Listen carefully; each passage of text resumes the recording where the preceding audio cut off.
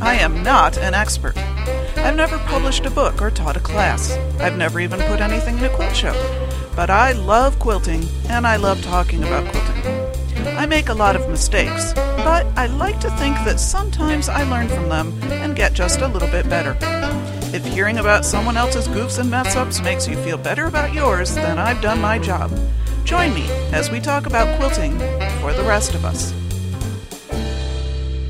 Welcome to episode 19, in which we go Hawaiian. Aloha! I'm Sandy, and I'm a quilter. I fully expect, by the way, that y'all are dressed in tropical prints and flip-flops while you're listening to this podcast. Maybe you've poured yourself some sort of frothy concoction of whatever, beverage of your choosing. And if you have sand anywhere near you, maybe you're digging your toes in it or just playing some, tropical music in the background. But get in the mood, because you know what? We're talking about Hawaii. So make sure that you're feeling the spirit as you're listening.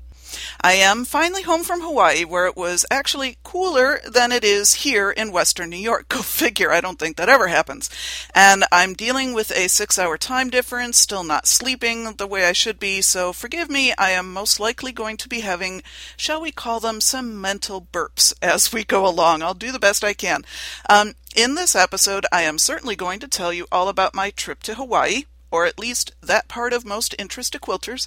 I have a couple of shops to tell you about. I'm going to play some audio show and tell with my Fabricy souvenirs. And then I have a great interview with Anne Fujiwara, a quilter and designer in the traditional Hawaiian style, to share with you. I really can't wait. It was so exciting to get the interview, and I'm really looking forward to sharing it with you too. First, though, then we're going to spend a little bit of time with some listener comments and a very short Sandy update, and then we'll get rolling. I do want to give you a short note about volume levels. The volume should be fine for you while it's just me talking, but when it comes to the interview, it might get a little bit quieter. I record interviews on the road with a small digital voice recorder, and it picks up really pretty darn well for its size, but it picks up everything. It's very indiscriminating in terms of what it picks up. So if I crank the volume to get our voices up louder, you will also get all of the background noise and eventually a lot of static and distortion in the background as well.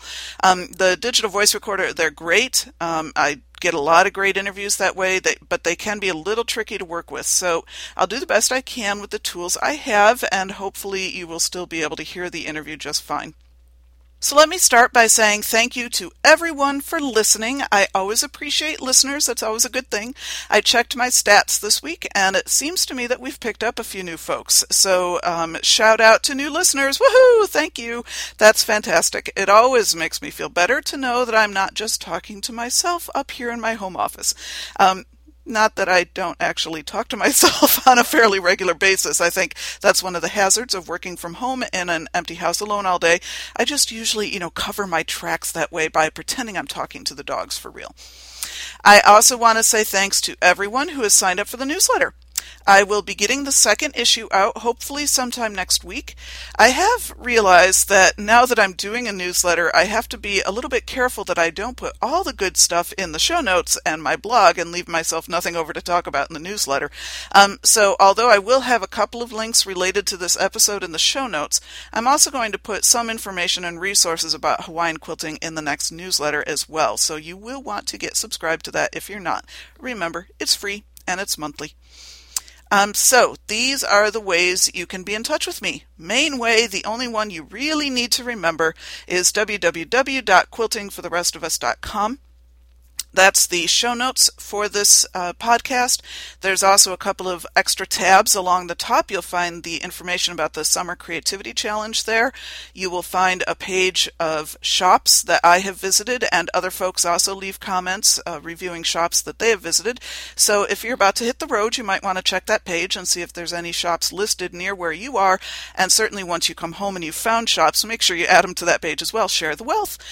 There's also a page there that we'll talk about a little bit later. You know you're a quilter when. You can also subscribe to the free monthly newsletter with a link on the right-hand side of that page. I think it says something like subscribe to the newsletter. Sorry, I don't have it open in front of me, and I haven't been on that page myself for a few days, so I'm going from memory here. But look for the word newsletter. That's a clue that that's where you subscribe to the newsletter. You can also subscribe to our Big Tent group with a link on the right-hand side. I think it comes right under the newsletter link.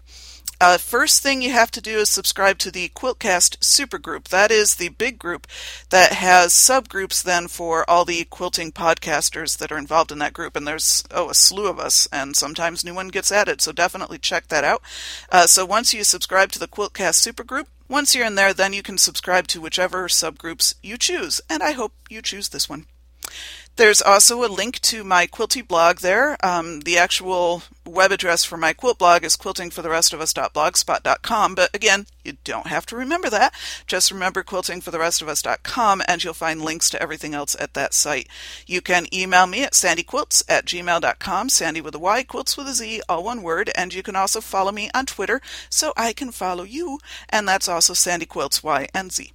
All of that information, again, at risk of repeating myself, is at www.quiltingfortherestofus.com. For those of you who are listeners, who have been listeners for a while, you'll know I've been away a while again.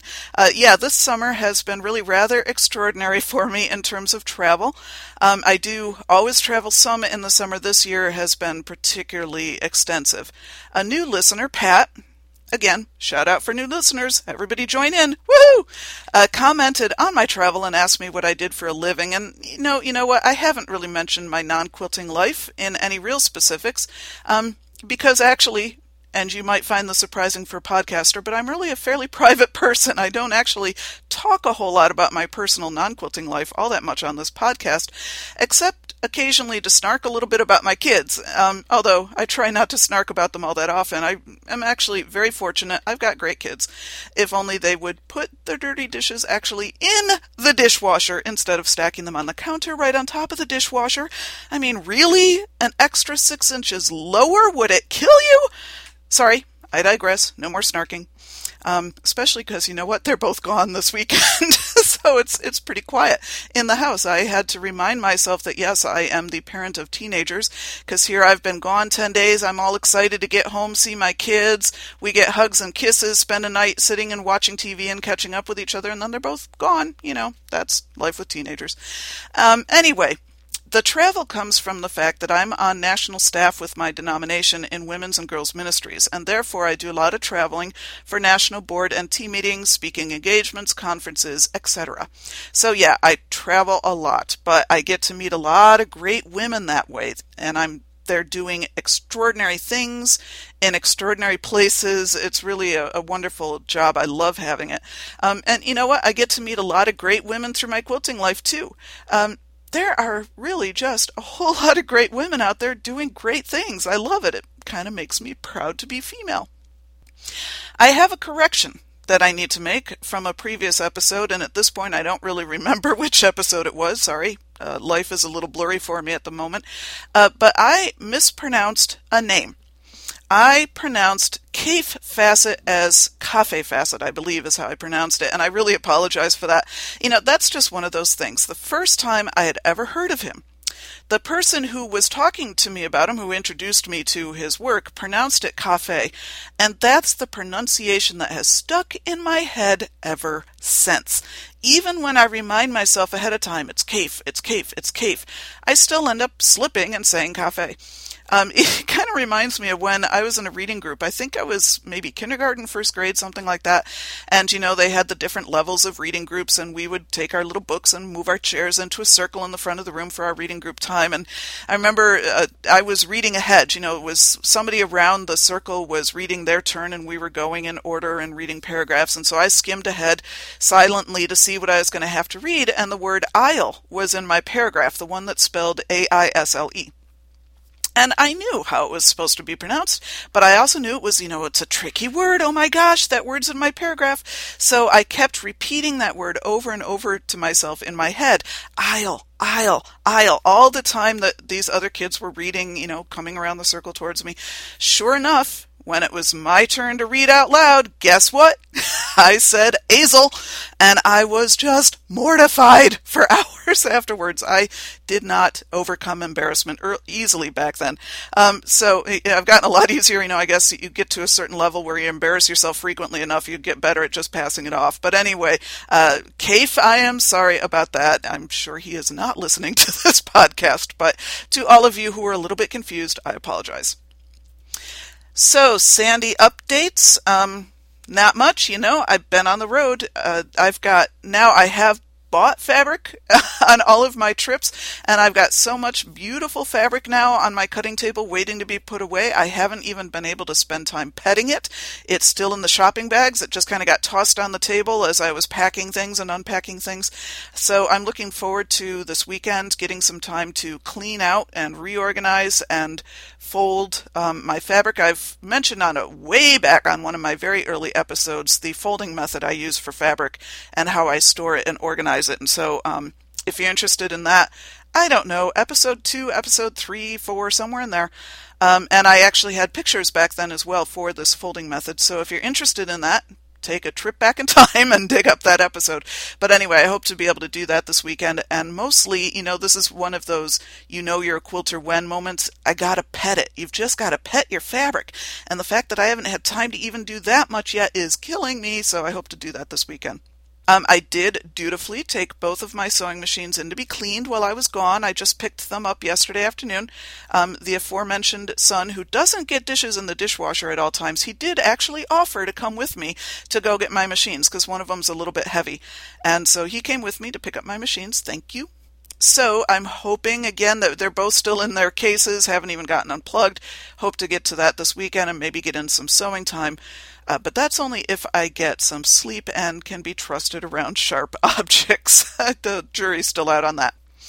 I have a thank you to send out to Lady Rags. Shout out to Lady Rags. Woohoo! Lady Rags left a comment about quilting podcasts in general, and she gave the web addresses for all of them on the forum of the Quilt Show webpage.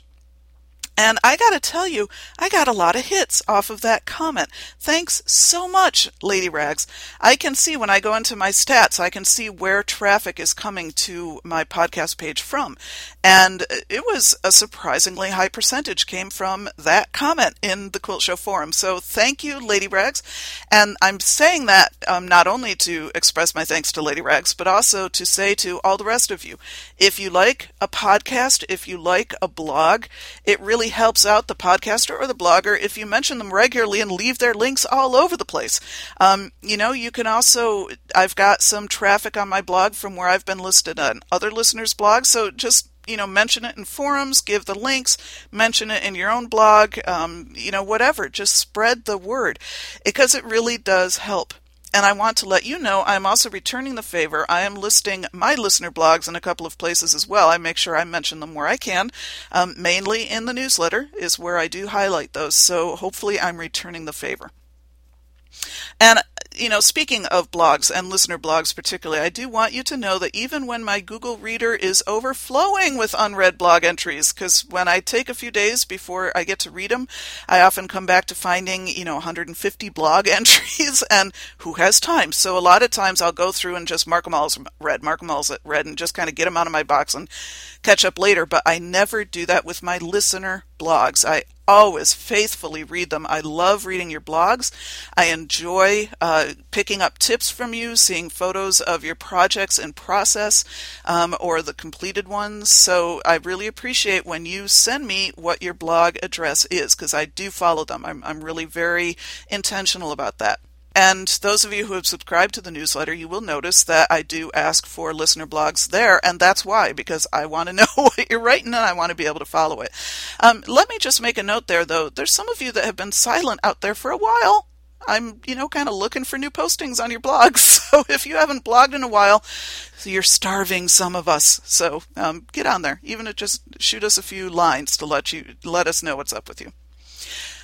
I did ask Jay, listener Jay, you've heard me talk about her before. I asked for her permission to share with you a tip that she had in her blog. I think it was back in June. I had actually gotten this blog, or this tip as soon as she did it, but it took me a little while to get around to doing it myself and see how it worked. And what she did is she had posted instructions that she said she got from another newsletter for how to tag photos in Flickr to pull into your blog reader. Such as Google Reader or blog lines or whatever you use. So I used her instructions and I tagged for traditional quilts, art quilts, and modern quilts. And now every day, pretty much every day, not always, but pretty much every day, I've got really wonderful pictures of quilts to look at in my Google Reader. And you'd be surprised. I tagged fairly wide categories, so I thought I was just going to be inundated with photos, but I'm really not. I really only get a handful of photos a day, so it's really not overwhelming. So rather than me try to explain how to do it here or in my own show notes, what I'm going to do is just post the link in my show notes to Jay's blog entry on the topic so that you can check it out yourself. I may also stick it in the newsletter just to make sure you get it, because it was a really easy thing to do, and it was, the results are fun. So thank you, Jay, for that tip, and thank you for giving me permission to share the wealth. And by the way, Jay, rest assured, I've gotten the Dramamine monkey off my back now. Y'all guys have been busy while I've been away. I noticed there's a few new reviews in iTunes. Thanks so much. Appreciate it. And by the way, Bolton Lane, I totally wish I could come to your quilting retreat too. Okay, some listener comments. I'm not, unfortunately, because it has been a while and I've got so many comments, I'm not going to be able to do my usual comment by comment response this time because I really want to get to the interview. I just want to say thank you to Vanessa from Australia. By the way, shout out for Australia, woohoo! And it's winter there, which is really hard to wrap my head around when it's, 95 degrees out and a wall of humidity outside my window. So, Vanessa, just send a little cool air this way and cool us off up here. So happy winter, Vanessa. And thank you to Maruto and to Dorothy for your comments as well on the show notes. And Dorothy asked if I watch work of art. She referred to episode 18 in which we discuss art versus craft versus hobby. And Dorothy, yes, we watch work of art here in this family. It's a Bravo, it's a reality show, and it's actually an art challenge competition. If you haven't watched work of art before, I would recommend it. It's a fascinating look into the creative life and how art comes to be, etc., etc. I will also warn you, it's pretty raw sometimes. They are artists who are expressing themselves artistically, and a lot of times no holds barred. So please don't be offended by the fact that I'm recommending this to you if you are ever offended by anything you see on the show. But just in terms of following somebody's creative process, it's a really interesting show. Tanya, you sent me a link to your photos in your Facebook page that's related to the Creativity Challenge, but unfortunately, I couldn't get the links to work. So you can either try sending them to me again or try posting the link on the wall in the Quilting for the Rest of Us Facebook page and see if that works any better, since Facebook to Facebook might play nicely in the sandbox. And that's a nice way for me to get a cheap plug in there for the Quilting for the Rest of Us page in Facebook, so please like us. Jackie left a response on the You Are a Quilter When page. It's been a while since we've had one of those, so thank you, Jackie. Jackie says, you are a quilter when you take your featherweight and several projects with you on a road trip to visit friends and family because you just might have time to do some quilting before you get to bed in your hotel room. That is definitely optimism working there. Thank you, Jackie, for sharing that. I wonder how many of us have done the same thing, and even more so, I then wonder how many of the rest of us actually do. So after we've lugged all that stuff with us. Some other folks left comments on my blog, thanks to Denise in PA, who, by the way, she has shared a story about a quilt that she almost didn't finish as well in her blog, and she left the blog, mental burp, sorry. She left the web address for her blog in that comment, but just very quickly, it's http://mylifeinquilts.blogspot.com. So definitely go visit her blog as well, and tell her I sent you. And thank you so much to Country Girl, Jay, Debbie, and Anne, and also for the email from Pam. And by the way, Pam, I think I emailed you back. I hope I did. Let me know. Unfortunately, if I respond to somebody like off my cell phone, it doesn't always show up in my computer email version. Sometimes it does, sometimes it doesn't. It's a little bit random, so I don't know for sure that I responded to you. I hope I did. So that segues us up into the couple of comments that really lead very nicely into an episode about Hawaii. Mary Sarah left a comment on my latest blog entry. I posted sort of a little cheater blog entry, mostly to let y'all know I was still alive, that I just talked a little bit about what I was going to be podcasting about. And so she responded, "What a great trip, Hawaii and quilting. What could be better?" What indeed? And that's the perfect segue into this episode. But I do also want to mention that Celia, also from Australia, apparently I've got a growing fan base in Australia. Love it. Someday I hope to get there. Anyway, Celia left a comment that she is in Melbourne, and in September she's off to the US for a holiday, and her first stop will be in Hawaii. So she's interested to hear if I come across any quilting shops. And yep, I did, and I'll be talking about them. Celia, you did mention Fabric Mart, and I had obviously seen that. That's a chain store that's in a couple of the different islands, I think. And that is one that keeps coming up in all the Google searches. And so I did have a couple of them. I had addresses for them. They weren't as easy for me to get to from where I was, and especially when I didn't have a car the first day I was there. But what really kept me from going to visit them is a few review comments I read on Fabric Mart.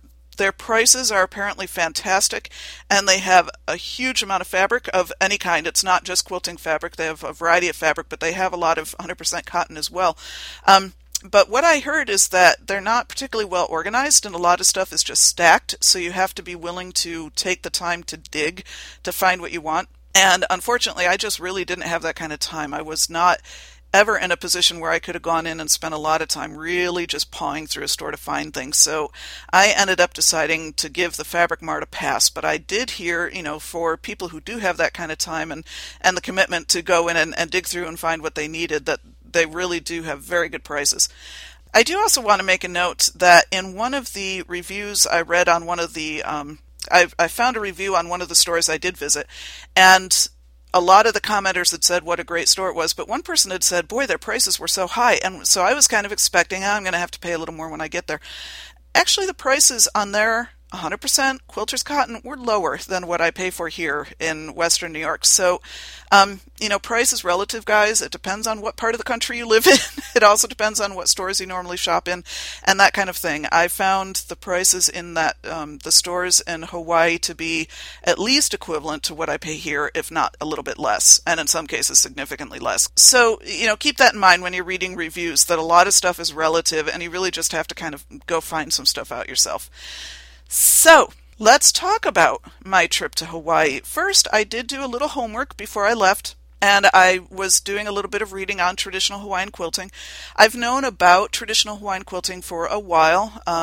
My mom had some books on it. She really was fascinated by the designs and such. So I knew what I could look at a quilt and know if it was a traditional Hawaiian pattern or not. But other than that, I didn't know a whole lot about the history, and I didn't know a whole lot about the technique, etc. So I did do a little research before I left and found a couple of particularly helpful websites, and I will put the links to those in my newsletter. So make sure you subscribe. There are also some very good books on Hawaiian quilting that are out there, and I thought about buying one before I went, and then I decided, no, I'd really rather wait until I get to Hawaii and then buy it in Hawaii, even if it is at a Barnes & Noble in Hawaii, but then it would be a souvenir. However, once I got to Hawaii and had started buying some of this fabric, etc., I realized my suitcase was in real danger of becoming overweight. And, thank you very much. Only one of us can have that problem at a time. So I ended up not buying the books while I was there, but I took pictures of the covers so that I would remember what books I was going to buy when I got home.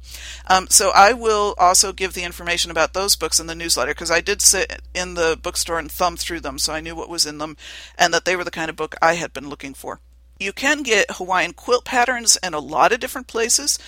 The books that I was looking for, I really wanted something that was more almost historical, I guess, not so much the history of quilting, but would have photos of Hawaiian quilts from a variety of periods, and one of those books I think does have that in there.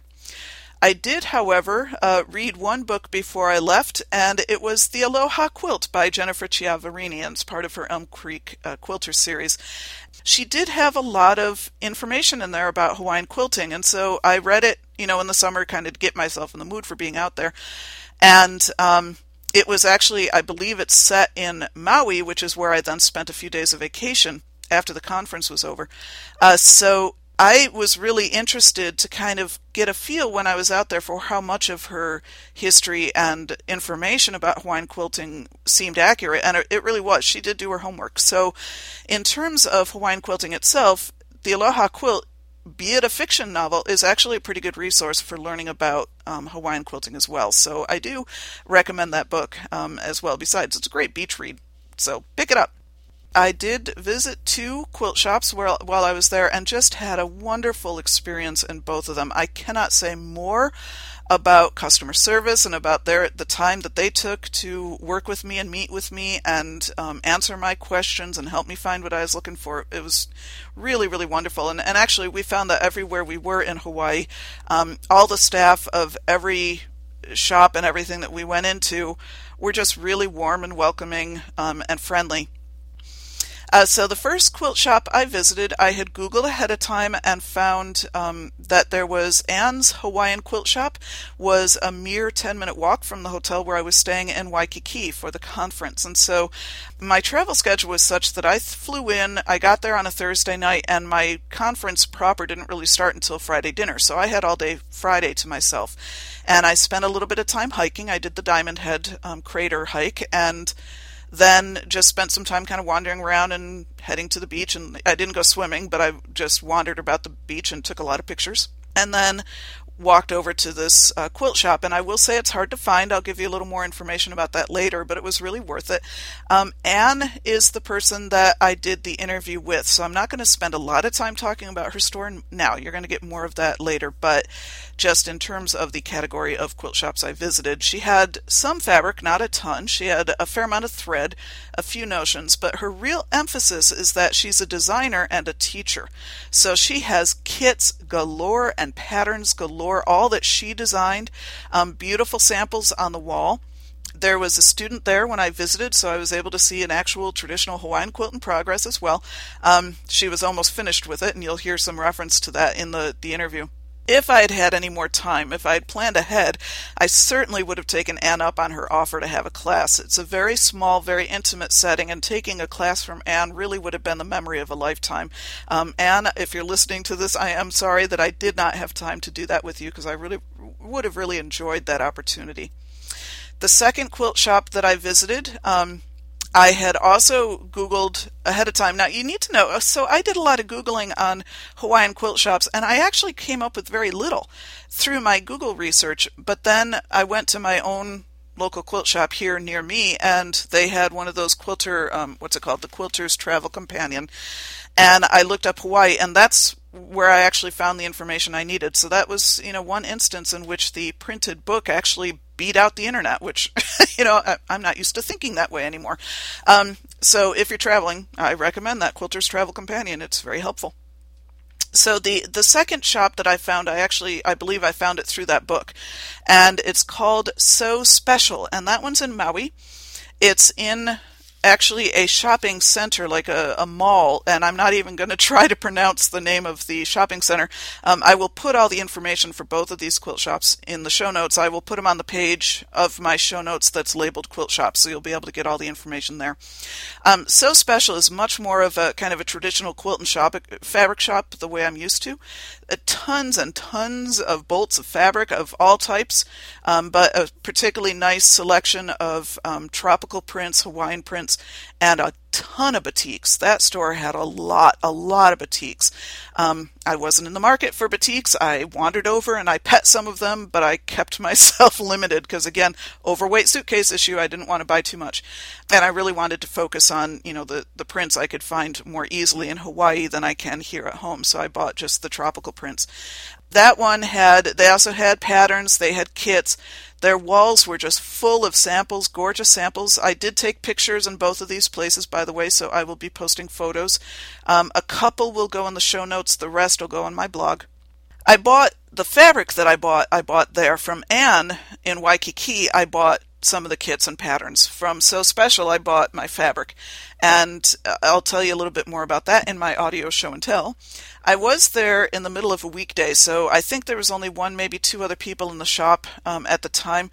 The two women who were working in the shop, therefore, I got a lot of individualized attention. They were ready to ask my questions, but they weren't like in my face all the time, when I was wandering around. And I had to borrow some scratch pad and a pencil to do some math because I didn't have any of my calculators or any of my figures with me. So they were helpful there to answer my questions, etc. And I bought a sashiko kit while I was there, and the person that was helping me took the time to actually prepare the thread for me in case I decided to start working on it while I was in my hotel or the plane, because I didn't have any of my notions with me. I didn't bring scissors or anything. So she did everything so that all I'd need was the needle and the thread and the kit. Everything was right there in the kit. She also gave me a fast demonstration. She, too, offered to give me a little class to spend a little time teaching me, but, at that point I was already pushing it a little bit with how long my husband had been cooling his heels. We were going hiking that day, and we stopped at the store on the way, and I figured, I really probably better get going, so I didn't take her up on the class either. So those were the two quilt shops I visited. I highly recommend both of them. So Celia from Melbourne. If you're in Waikiki or Honolulu, look up Anne. If you're in Maui, check out So Special. Both of them are way, way worth the stop. I loved them both, and tell them I sent you. I will post the addresses and the websites on the show notes and on the page labeled shops again. And once they're on the page labeled shops, they stay there. So if you're, traveling 6 months, a year from now, you should still be able to find that information. So for the audio show and tell, what did I buy? Well, I already mentioned that at Anne's Hawaiian Quilt, she was, a beautiful designer. So I got, I think maybe 3 kits altogether, sort of progressively more difficult patterns. The first one, she has this design for a very small, I believe it's a hibiscus, if I know my flora appropriately, and it's actually pre-basted, so all I have to do is do the actual applique, and it's a needle turn applique technique. I took a class on that once, didn't do real well, so I thought, okay, something this small, I should be able to practice and get a little better at it. And then it actually comes with a frame. I could if I chose to, but this particular kit comes with a frame right in it, so once I get this piece appliqued down and a little bit of embroidery on it to do the detail, I can just stick it in this frame and I'm done. I can call it a souvenir. And then the other 2 kits I got were progressively more difficult and complex. So, one of them I'll probably still be working on 20 years from now, but at least I will always have that memory. Anne really is a very talented designer, and I was just so grateful for her time that she was willing to sit down and talk with me and do the interview, that I really wanted to support her business as well. So make sure you go visit her and make sure you let her know that you heard this interview. The fabric that I bought at So Special, I got half yards of 4 different tropical prints. It's all the same print. It's just 4 different colorways, and it's a tone on tone. I think it's also the hibiscus. That's sort of a very common Hawaiian print. I haven't decided really what I'm going to do with these. I'll probably do something with printing some of my Hawaii photos on fabric, and I'll probably use these as sashing or something. I haven't really decided yet. I've got to get some UFOs done before I can, start another project. So those are going to be a little ways down the way, but I love the fabric that I bought. The other thing I got is actually something called bark cloth, which I had not heard of before. It's very common in Hawaii. I don't know the history. I'm sorry, I should have looked this up before I did the podcast as to whether it was actually, invented in Hawaii or something. But it's 100% cotton, but it's got more texture to it, and I guess it's a slightly looser weave, or it's thicker threads or something, so it's kind of a heftier fabric. The person in the store told me it does shrink a lot, but she said it's very soft to start with, and she said it just keeps getting softer and softer with time. So what I ended up doing was buying, I think I got 4 yards each of 2 different prints, and I'm going to just make, one on the front and one on the back. I'm going to do a really fast, sort of a tied version, just so I can have a TV cuddle quilt to remind me of Hawaii, because I'm really looking forward to this. Like I said, it's soft to begin with, and I can just imagine it with just a thin layer of batting in there and some quick machine quilting just to nail it all together, wash it a few times. I think it's going to be really, really cozy, and a little bit of a reminder of tropical sunshine in the midst of our cold winters up here in the Northeast. I already mentioned that I got the sashiko kit as well. I did not actually start it when I was there, but I did when I got home. Actually, the day I got home, I got off the plane at something like 10:30 or 11 in the morning and was completely hammered because it was a 15-hour travel all the way home, most of that being on planes. And as you heard me mention to Jay earlier, I take Dramamine when I fly, so I was really pretty fried by the time I got home, but I had to stay awake until bedtime, and so finally, mid-afternoon, as I was dozing on the couch, I made myself grab that sashiko kit and start it, and if you can do this while you're hammered on Dramamine and no sleep and different time zones, you know it's easy to do. I mean, this was really fun stuff, and it's basically, if you're not familiar with sashiko, it's a traditional Japanese effect that started out as quilting on clothing. It has now developed into simply surface embroidery, and it's a very thick white thread. It's actually even thicker than pearl cotton, and it's a pretty heavy embroidery needle on a plain indigo fabric. And it's just the designs. And so the kit that I bought is a pre-stamped design. It's two dolphins, kind of, curved over each other. And you just stitch along the lines. And it's a very, very simple process. You don't even use a hoop. You just kind of hold it in your hand and just stitch away. And I'm really enjoying it. I'm already better than half done. And when I'm done with this, I could turn it into a pillow or I could make it into a small wall hanging. I think I'm actually going to maybe stretch it over a canvas art frame and just, staple it to the back and just hang it as is in my daughter's room. Probably she's, big into dolphins and she's also big into Japanese art. So this would be a nice combination of both of those. So I could easily see myself doing more of these. They would make pretty nice Christmas gifts and such. So I really enjoyed that. If you haven't tried any sashiko, I would encourage you to do it. It's a nice, relaxing sort of thing to do. I also bought a couple of applique patterns and that kind of thing. It's funny because, they're the ones that I've seen them online, I've seen them in catalogs, but you buy an applique pattern of a bird of paradise in Hawaii and it feels much more real to you than if you just, you're sitting in the Northeast ordering it online. So again, who knows when those will actually get done, but they will always remind me of a wonderful, wonderful time. So that's my audio show and tell. And I do have one more set of fabric that I bought that I actually bought as a present for a lucky listener. I bought a collection of Hawaiian print fat quarters, and they are just waiting for a new home. So to have your name entered for a drawing, all I want you to do is post a comment on the show notes for this episode telling us a quilt-related vacation story. In other words, a time that you found a great quilt shop while you were on vacation, or someone bringing you a quilty souvenir from a trip, or, spending time on vacation working on a quilt project that then becomes your own souvenir of the trip, whatever, however you want to interpret relating quilts to vacation.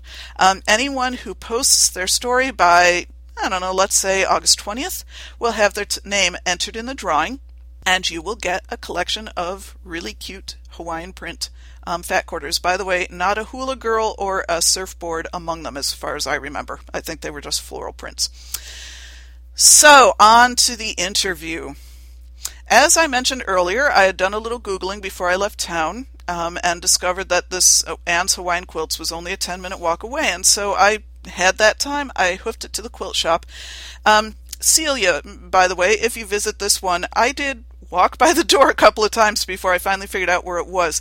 It's on Lure Street in Waikiki, and what you have to do is look for an Irish-style pub named Kelly O'Neill's, and you go through the door next to it. The Anne's Hawaiian Quilts is not actually at street level, nor does it, it doesn't have a sign at street level.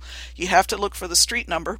And then you go in that door where the street number is, and you're in this little lobby with an elevator, and there's a sign next to the elevator with all the different businesses that are in there, so you can see her name on there. You take the elevator up to the 8th floor. Once you're off the elevator, you go through this other door, and you're kind of in this sort of smallish lobby area that looks like you're in another business, but it's not really. You're in kind of a hallway. Just keep going. I thought I had made the wrong turn 2 or 3 different times in this process, but her door is marked once you get up onto that right floor, and you can see it. So, just be persistent. Get there. It's definitely worth it. And Anne was gracious enough to sit down with me and do a very off-the-cuff interview. I didn't know I was going to be doing an interview, so I didn't have time to think out what questions I would ask. I just always carry my digital voice recorder with me in my purse when I'm on these business trips. I certainly didn't have time to prepare her. She was a little nervous at first about sitting down with me, but, I told her, I've been told I'm easy to talk to, so let's give it a shot. And, I think it turned out pretty well considering.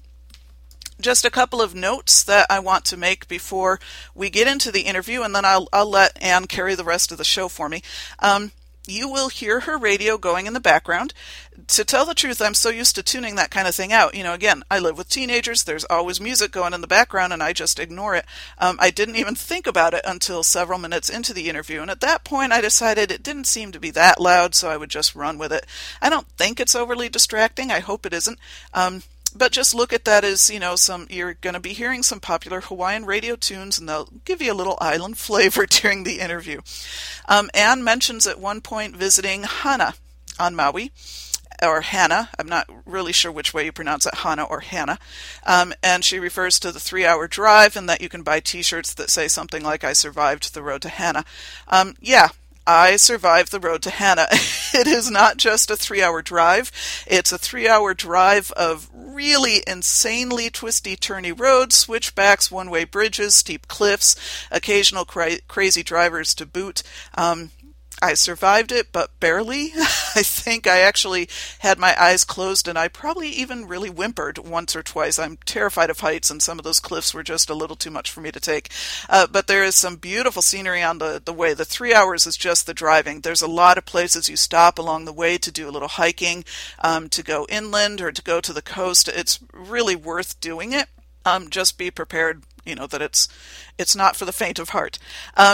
I do also have another apology to offer. You will hear me use the phrase stateside a couple of times in the interview. Now, mind you, when I did this interview, I'd only been in Hawaii for a matter of hours. I realized shortly after this interview was over that the proper terminology would have been mainland. Obviously, Hawaii is a state, so it is stateside itself. I apologize to any Hawaiians who might be listening to this. I am much better educated now. Anne also mentions places that you can take quilt lessons while there, and I discovered the morning after this interview that my own hotel, which was a Sheraton, had free quilt lessons available almost daily, free ones. With my conference schedule, I couldn't actually do it, but if you're planning a trip to Hawaii, you should definitely check out quilt classes that might be available not only through local quilt shops, but also through hotels or other venues. You might be surprised. Again, Celia, take note and report in when you come back. We want to hear stories. So, with no further ado, I am now going to share with you the interview. I will not be coming back to say anything when it's over. I will let it speak for itself. So make sure that when you're done listening to the interview, don't forget the challenge, don't forget the drawing, all of those good things. Leave me comments, all that kind of stuff, and definitely go get your quilty on. Here is the interview. So if you could just start by introducing yourself. Okay, I'm Sayuri. It's a Japanese name, small lily. Sayuri Ann Fujiwara. And actually, Ann, I go by Ann in a quilting business. And I opened this shop like 4 years ago already, 4.5 years ago. And I have lived here for the last 22 years. Mm-hmm. And I was a quilter because I was in Ohio as a foreign exchange student from Japan. Mm-hmm. So I learned how to do patchwork, American quilt. Mm-hmm. And then I moved here when I was in college. And then I just keep doing my patchwork. Mm-hmm. But I went to Maui, mm-hmm. and it's a Hana, which is actually the east part of Maui. Mm-hmm. And it takes about 3 hours driving on a really small road, really small road. So there is a t-shirts that are saying that, you survived Hana or survived the way to Hana or something. Mm-hmm. But that place is really beautiful, and the hotel is really something. It's very in the nature. Mm-hmm. And they don't have TV in the room, so actually the customer can enjoy the natural mm-hmm. Beauty of the plants or air or whatever. Mm-hmm. And then that was like 15, 17 years ago. They had a beautiful Hawaiian quilt bedspread in the room, and I just fell in love with it. And ever since, when I came back to Oahu, I found a teacher who can just teach me Hawaiian quilt. Mm-hmm. And then ever since, I just keep doing Hawaiian quilt. Mm. Well, it certainly is beautiful, and I'm looking around your shop with all these samples here, just gorgeous. Yeah. How do you find the traditional Hawaiian style of quilting different from the United States style of patchwork? Actually, as you see, it's a symmetric. And it's not small pieces to small pieces, like a patchwork work. I guess actually I've learned a little bit about Hawaiian quilt. I mean, its history is less than 200 years, so it's not that old. But Hawaiian people didn't have fabric back then. And about 1820s, a missionary came to Hawaii with the wives, and they found out the Hawaiian people in Hawaii don't have any clothes on. So they actually introduced how to sew, how to, I guess, wear the dresses or suits and stuff to the local people. And I guess the wives start teaching the Hawaiian ladies how to sew, how to do and stuff like that. But since Hawaiian don't have any fabrics, there's no small pieces of fabrics to make a patchwork. So somehow there's nothing, no books or no histories or nothing about the Hawaiian quilt. But the saying is, they had a big piece of fabric. They folded into it 1/8, 1/4, or whatever, and then they just designed leaves or the fruits or flowers of Hawaii, and then just cut them up with that 8 layers all together. And so then open it, it looks like symmetric and bring out like the designs. Nowadays we call it a Hawaiian quilt. So that's the history or beginning of Hawaiian quilt. So the designs originally were made sort of like I used to make paper snowflakes, where you fold it into pieces and then cut it out. Okay. So it's just so different from patchwork. You just have to have a big piece of fabric and you have to cut it up. So it's really opposite actually. And I guess we have to use a lot of fabric to make the one patterns. So concept is really, really different. But it's very beautiful, and it's originally or traditionally 2 solid colors. So back then they probably had only white or red, or white and navies or something. So traditional quilts are actually in red on white or navy on white. Those are very traditional. Okay. And I imagine, I remember when I used to make the snowflakes, I really had no idea when I was cutting them out what they'd end up looking like. So that's kind of... Do you get so you can see it eventually after you've been doing it a while? You can start visualizing it better? Yeah. Well, actually, Hawaiian quilt is actually design is of Hawaiian plants or fruits or flowers. So I have to know what I'm actually making. So if I wanted to make, hibiscus or plumeria, then I can just see the flowers. Okay. And then I try to kind of visualize, symmetric. So it have to be 1/8 of the pattern. So somehow I just connect those by leaves or by branches or whatever. And I kind of imagine, draw those pictures and stuff, and then I cut it. And then I actually open it, and at first when I started, I whoa, it's not what I imagined, or it's not what I wanted. But now, doing that so many times, you can imagine what you're actually looking for, or what you're actually doing it and stuff. I know in traditional patchwork quilting, I think it's when you do kaleidoscope quilts, you can get those mirrors that you can put up. Do you ever use something like that, or do you just kind of trust your instinct? I do trust my instinct. Some teacher was telling me to put the 2 mirrors like this and just try to imagine. It works sometimes, but sometimes it doesn't, because into details or big quilts, you cannot use the huge mirrors. You can just use maybe pillow size. Right. So after that, you just have to use your imagination to just how to do it. And also, it helps if you can actually use the big piece of paper to just cut it, yourself, not imagination that you use in it. So that's how you actually succeed your own design. But that's a different story. So some people just enjoy designing their own patterns, or some people just enjoying just doing someone's patterns, like you can buy it at the bookstore here locally, and just try to make what kind of fruits or flowers you're actually looking for. And another good thing about Hawaiian quilt is that design has meanings or stories behind it sometimes. Not everything.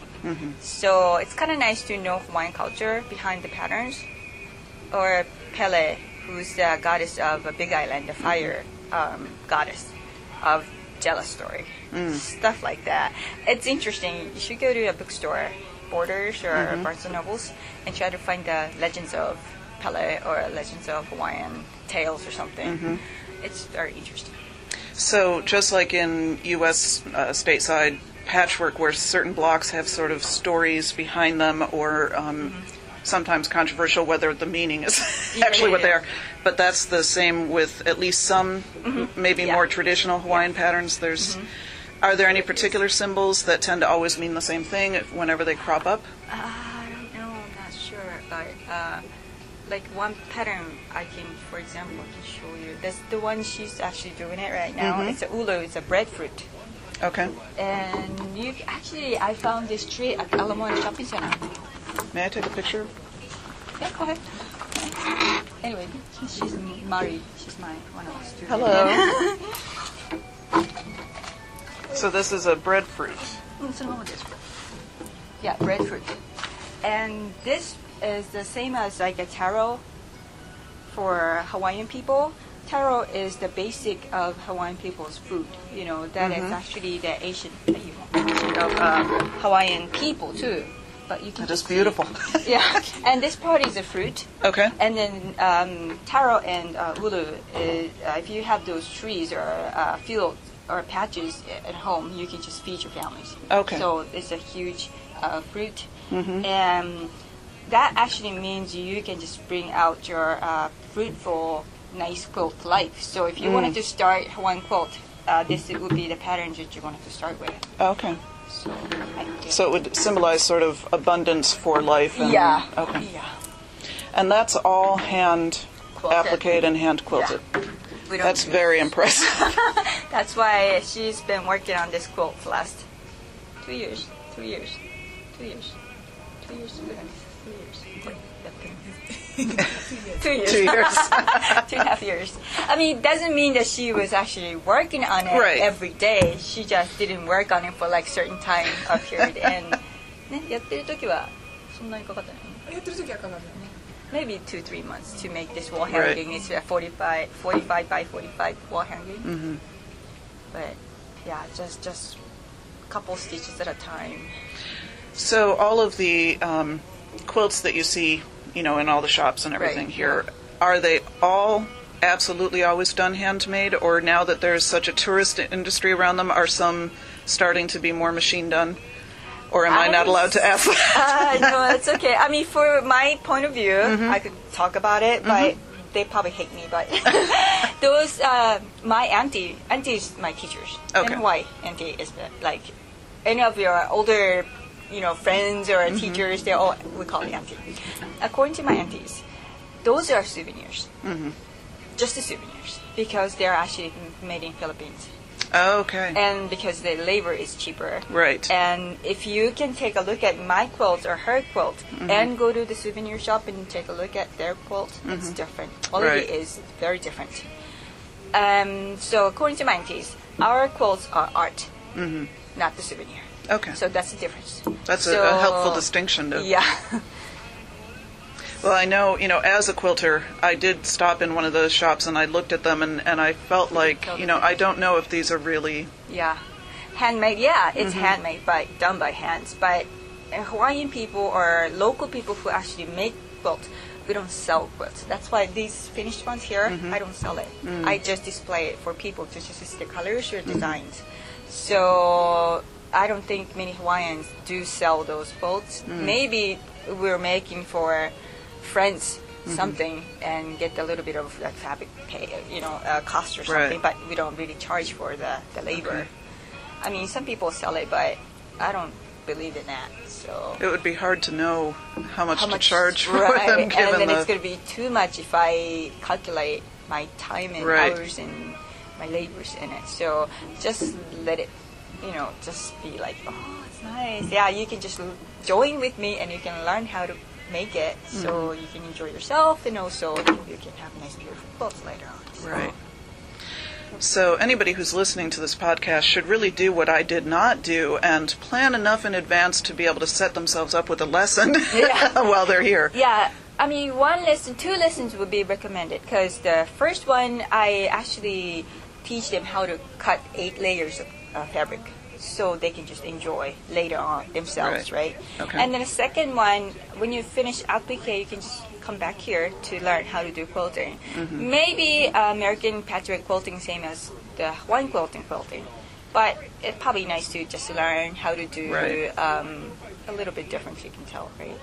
Yeah, those lessons are recommended. But I'm the only real Hawaiian quilt shop here in Waikiki, but you can go to the souvenir shop, or you can learn, like Royal Hawaiian Shopping Center offers the free lessons, I don't know, once a week, or Marriott has it too. So just experience, just try to get on the internet and try to find out free lessons or quilt lessons or something, so then you can at least see the real quilt here.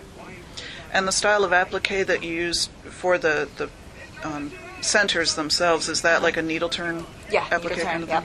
Okay. I've taken one class in that and I really stunk, so I think I'd have to learn a lot better before I could take on that kind of a pattern. Yeah, it's not hard, it's simple. It's just one way of, making stitches. It's not hard.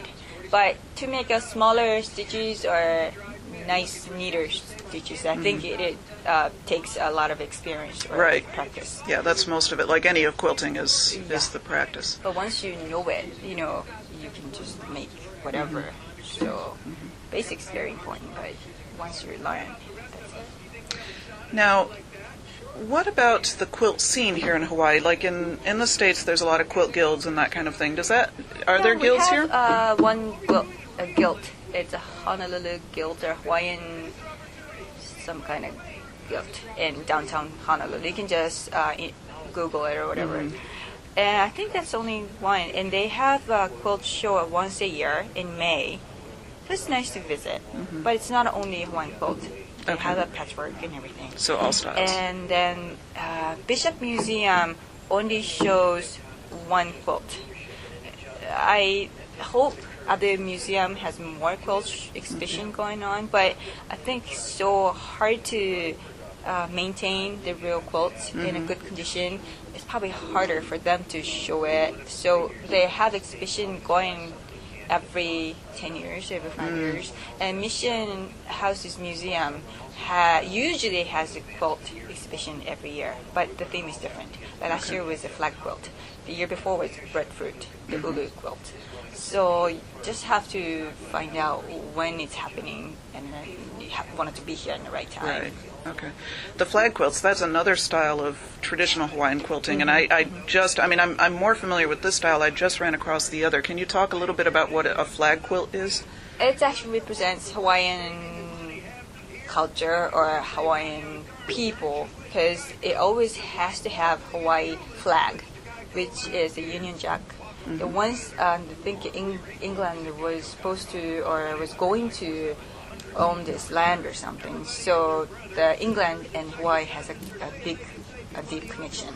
So Union Jack is part of the Hawaiian flag. And also there's 8 island. The Hawaiian island, we have 8 small islands, right? So there's 8 stripes on the side. Okay. And the color is always white, red, and the royal blue, the navy.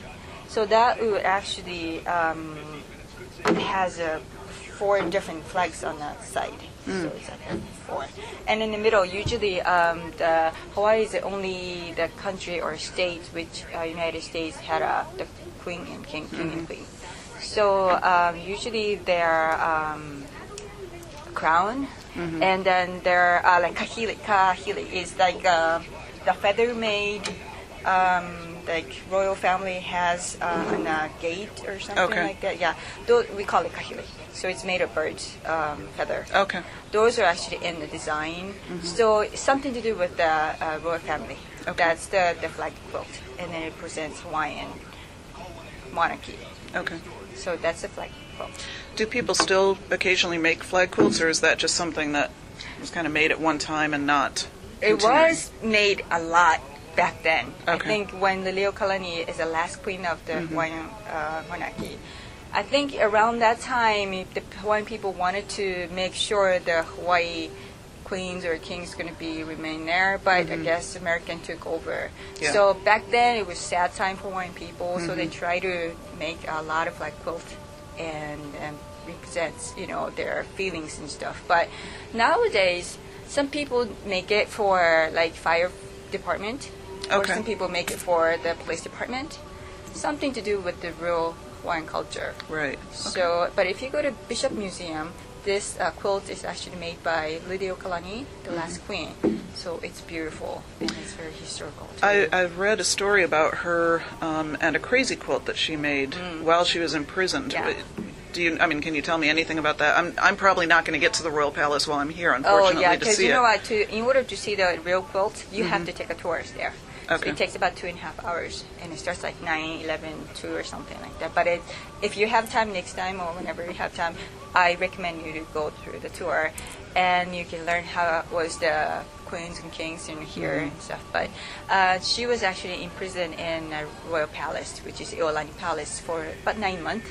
So she didn't have any communication, or they don't let her communicate with people outside. So she was actually in there all by herself or with the servants, whatever. So she wanted to do something to express her feelings and stuff. So she learned how to do Hawaiian quilts and also crazy quilt from the mainland. So she was actually using her silk dress, part of it. Crazy, you can just use any kind of fabric, right? So she was just putting it all together, and there was made from 9 pieces, and she put embroidery, her feelings in Hawaiian or English or anything on that piece. So when you see it, it's really... It would be intensely moving to see.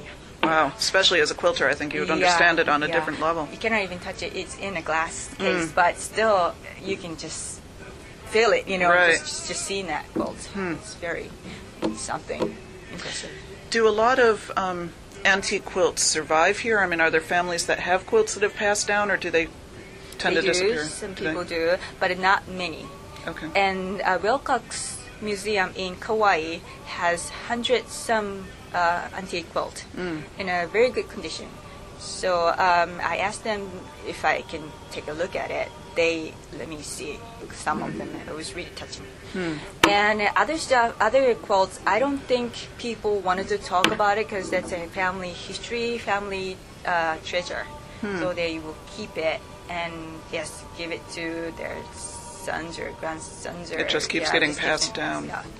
And otherwise, I heard back then a lot of people from mainland took the quilts back home. So there are a lot of traditional Hawaiian quilts in the mainland also. And Hawaii people try to buy them back here. To bring them home. But it's getting harder and harder. And then I heard my aunties were telling me that before, a long time ago, if the quilter died, actually their quilts actually buried with them, unless they left some notes like, oh, this quilt goes to my grandson or granddaughter, whatever. So it's just like that person. I mean, it takes forever to finish up bedside quilt, right? And then you have a lot of mana. Mana is that feeling, spirit in that quilt. So this person died, but they buried it. It makes sense, you know. Right. So I don't think we have that many quilts here, but if so, then maybe a lot of people contributed to museums or somewhere, but they have big collections, but they don't show it as often. So when it happens, you just wanted to see it, you know, make sure you go there and see the real ones, and they don't let us take a picture. So only thing is there's a books around, and we just kind of look around, and if I see the real one, I saw this one in the book. So that how much, you know, it's important for one people to just have it or keep it or because, like you said, it becomes a real family treasure, so they're not inclined to give it up. Now I know Hawaii is probably more currently a real meld of cultures. There's a lot of people from a lot of different places in the world that come here and live. Have you seen that really starting to have an impact on quilting style, or does that tend to stay separate from traditional Hawaiian quilting? I think a lot of people rethink think of Hawaiian quilts nowadays, I think nobody ever talked about it for a long time, and I think Hawaiian people wanted to keep it secret because it's their thing. Right. But they started kind of sharing with other world, like maybe 20, 30 years ago. It's not that old, maybe 40 years ago. Okay. And ever since, Hawaiian quilt is really beautiful, and then it's, I guess a lot of people, more people will kind of know what they look like. And I think, like us, like me, I wanted to keep it traditional Hawaiian quilt. Has plants patterns with the two solid colors. But some people try to make it more modern type, contemporary type quilt. So it's actually there at the same place, but whoever you are wanted to keep on a track of this tradition way or contemporary way. So it's mixed, but I think it depends on that quilter who wants to do what. So it's a nice mixture, but if you wanted to talk about the tradition of Hawaiian quilt, then you just have to go to the kind of person. Right, that would do the traditional. Yeah, traditional, right. Yes. I'm curious, and feel free not to answer this if you don't want to, but since you weren't born and raised here, did you feel that you had any problem convincing your aunties to actually teach you, or was there any sort of issue of saying, well, this is kind of our thing, or were they very open and... They were actually open because it was like 15, 17 years ago. Maybe if it's 30 years ago, maybe it was. Okay. But it was like more like nowadays, and people probably at the stage of wanting to introducing more to outer world. Because they want to make sure the traditions stay alive. Yeah. Because not too many people. It's sad. Not too many local people do Hawaiian quilts because it takes time. It's a lot of work. So if the grandmas did, but I don't do it. So it's actually kind of dying. So I think for me to keep doing this is important for next generation. Maybe I can just talk about it and let the kids know, or what the real Hawaiian quilts are and stuff. So I think I have a mission to do that to next generation. But yeah, it's not too many people are actually doing it now. Right. Well, it is. It's extremely time consuming. Yeah. So. Well, is there anything else that you would like my listeners to know about? No, just come to Hawaii, visit Hawaii, just to see the real Hawaiian quilts, to visit museums or stores and stuff, and just try to educate yourself what's the real traditional Hawaiian quilts are, and just enjoy, And another one more thing, I actually made that. You see the little crane, the quilts there? The 3 origami cranes are in one pattern.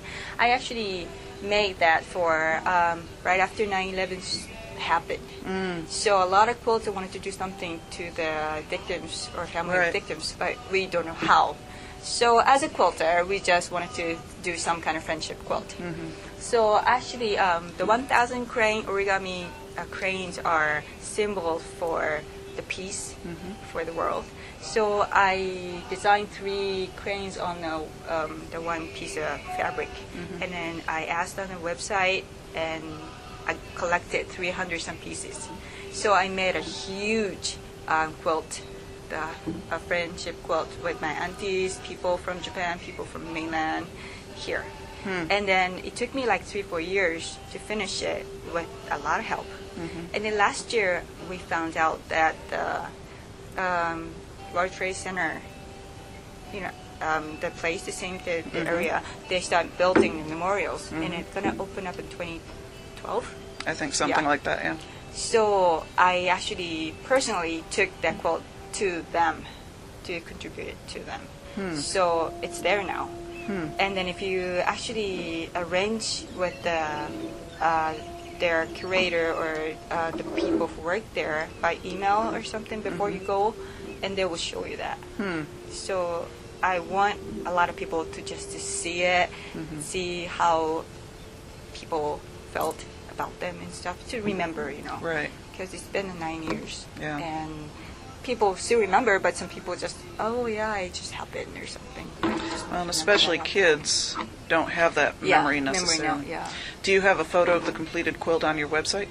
I don't have on the website, but I can mail you. You should put it on the website. I will email you. Okay, because that would be something not only our listeners, but everybody would love to see something like that. So I'm sure the memorial received a lot of friendship quotes from all over the world, but ours is really big, and also it's actually the mix of the Japanese, American, Hawaiian culture in it. So it's something. That's wonderful. I love the symbol of the peace cranes, and I know when I was a teenager I wouldn't ever remember now how to do it, but we made them and we hung them all over our church. And well, it was wonderful. I really appreciate you sitting down and talking with me. This is a visiting me, though. Wonderful, unexpected chance. So thank you so much. Thank you so much. Quilting for the Rest of Us is dedicated to Shirley. Love you, Mom.